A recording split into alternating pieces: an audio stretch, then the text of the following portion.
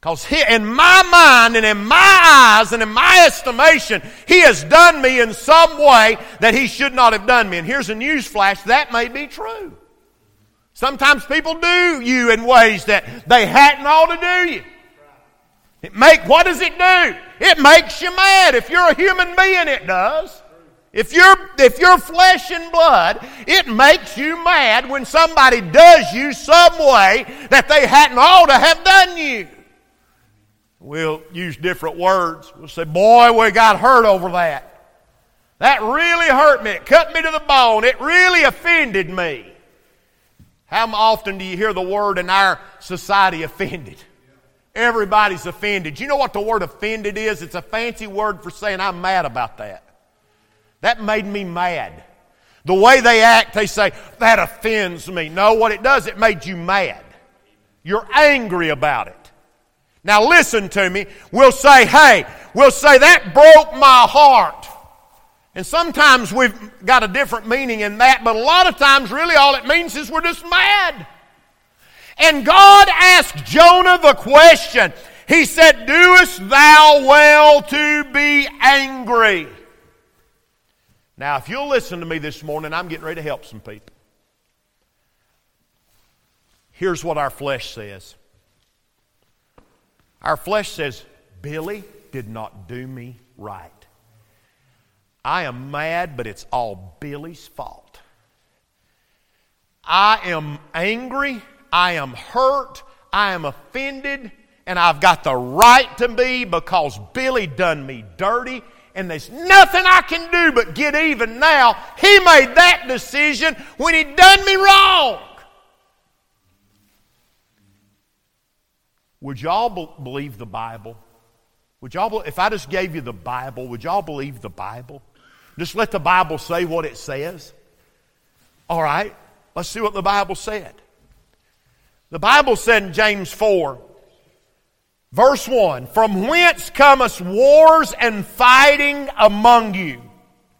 Come they not hence even of your own lusts that war in your own members? James said, let me tell you where anger comes from. It comes from within you.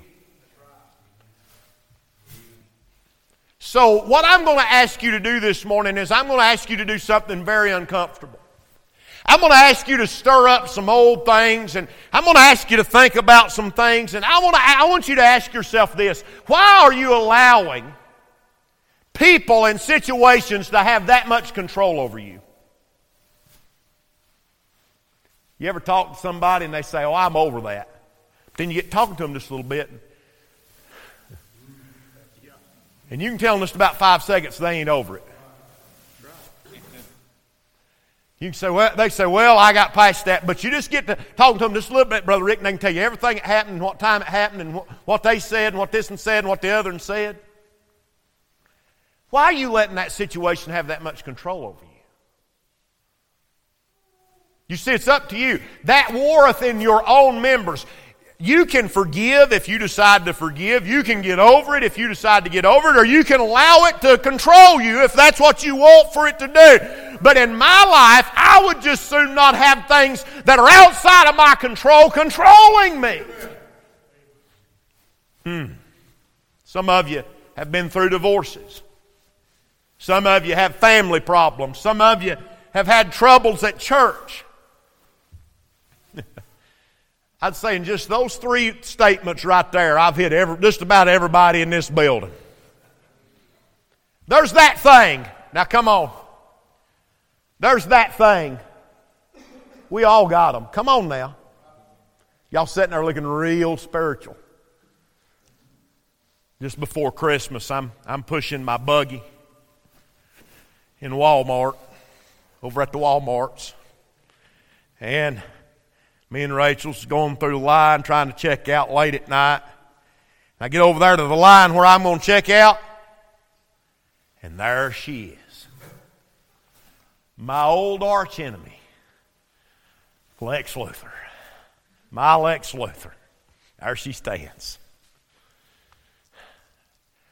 I thought about running over with my buggy. She wasn't looking my way. I thought, boy, this is a good chance. I don't think this buggy would do much damage, y'all. I thought, oh, what am I going to do, See, you can say you're over it.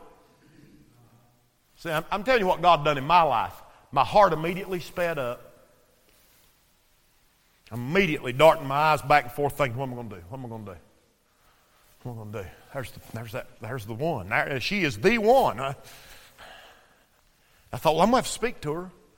Because if I don't, she's going to tell everybody I didn't speak to her. So I said, how you? How you doing? Well, she didn't speak back. I thought, hot dog, now I can tell everybody she didn't talk to me. So I got in the line. Well, she stood there and she got the thing about, if I don't speak to him, he's going to tell everybody I didn't speak to him.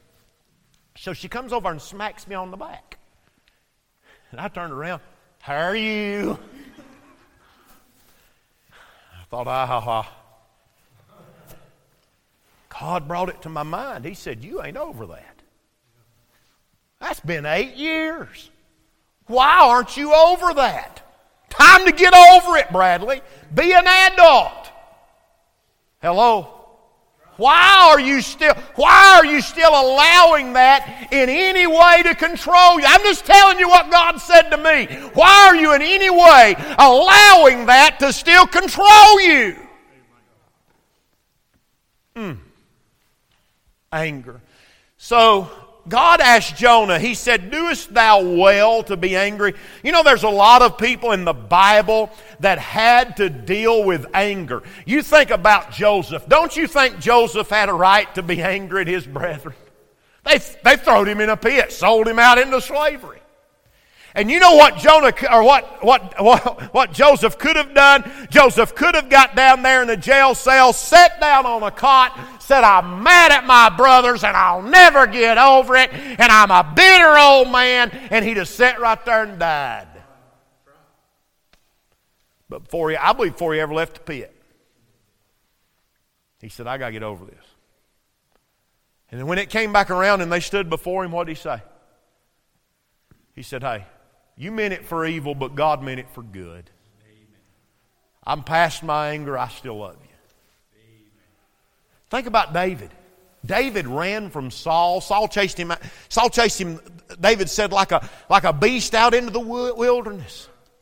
Saul hounded him every turn he made. Tried to kill him.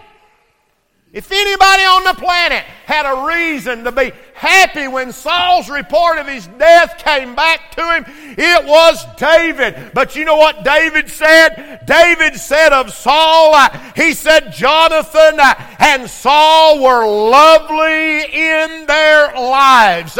You see, he didn't have any bad things to say about Saul because he was God's anointed. And David had learned to deal with the anger that was in his life.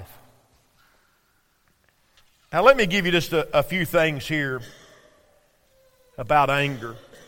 I told you I was going to deal with that verse in the book of James again. Let me bring that back up.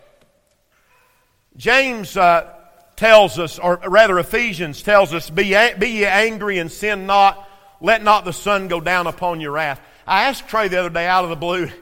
Everybody at my house says that I'm like a squirrel. I'll just throw out thoughts just out of the blue. So out of the blue, I asked Trey, I said, when does anger become a sin? Be ye angry and sin not, the Bible said. So there is a way to be angry, but not sin. So I asked Trey, I said, when does anger become a sin? He had a pretty good answer. He said, well, when you act upon it. That's a pretty good answer. But I believe we're just going to let the Bible say what it says. You know what the Bible said? Now listen to me right here. This is good stuff. The Bible said, be ye angry and sin not. Let not the sun go down upon your wrath. That's what the Bible said. Are you listening? You know when anger becomes a sin? It becomes a sin when you let the sun go down on it. Anything that you've been mad about for more than 24 hours starts to become bitterness.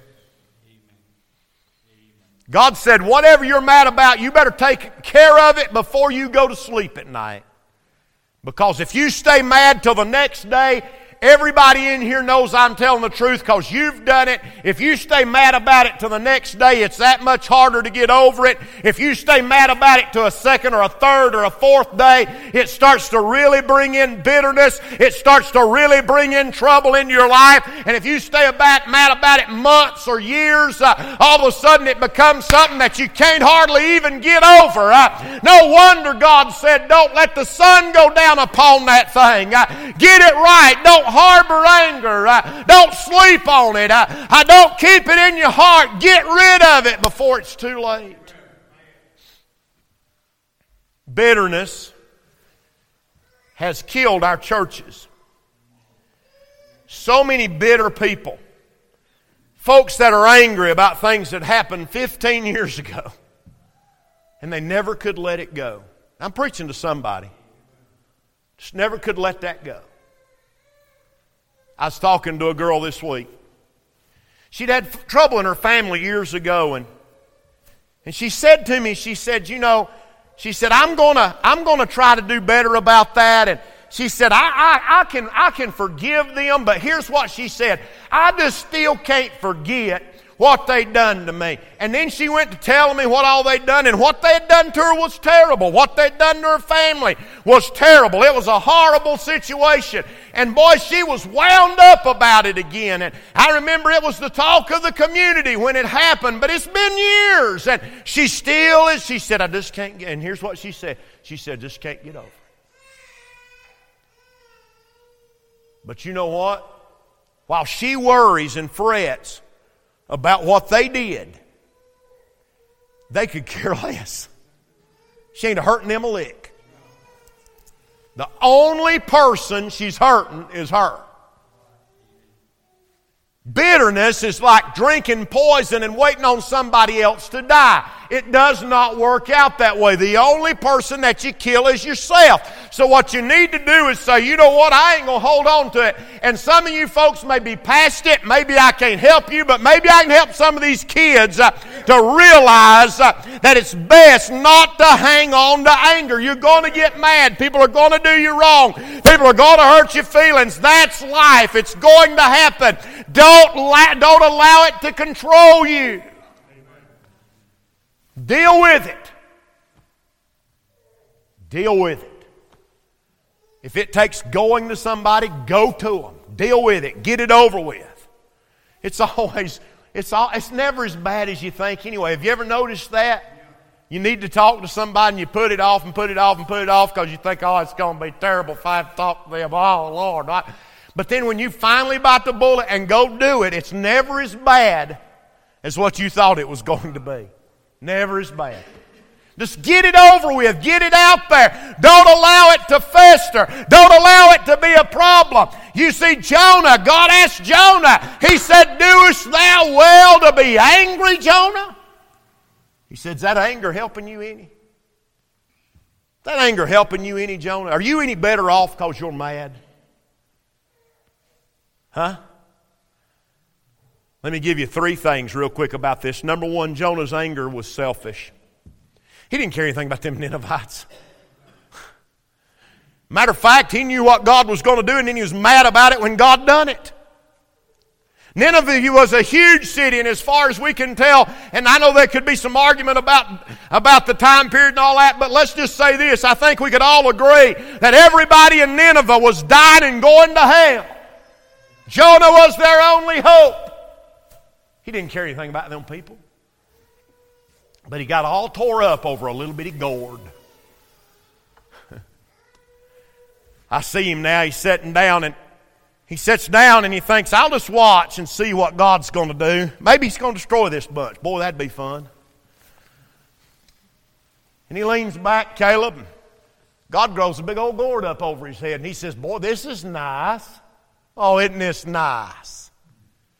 Then God prepared a worm, and that worm ate that gourd and killed it. It was just a gourd.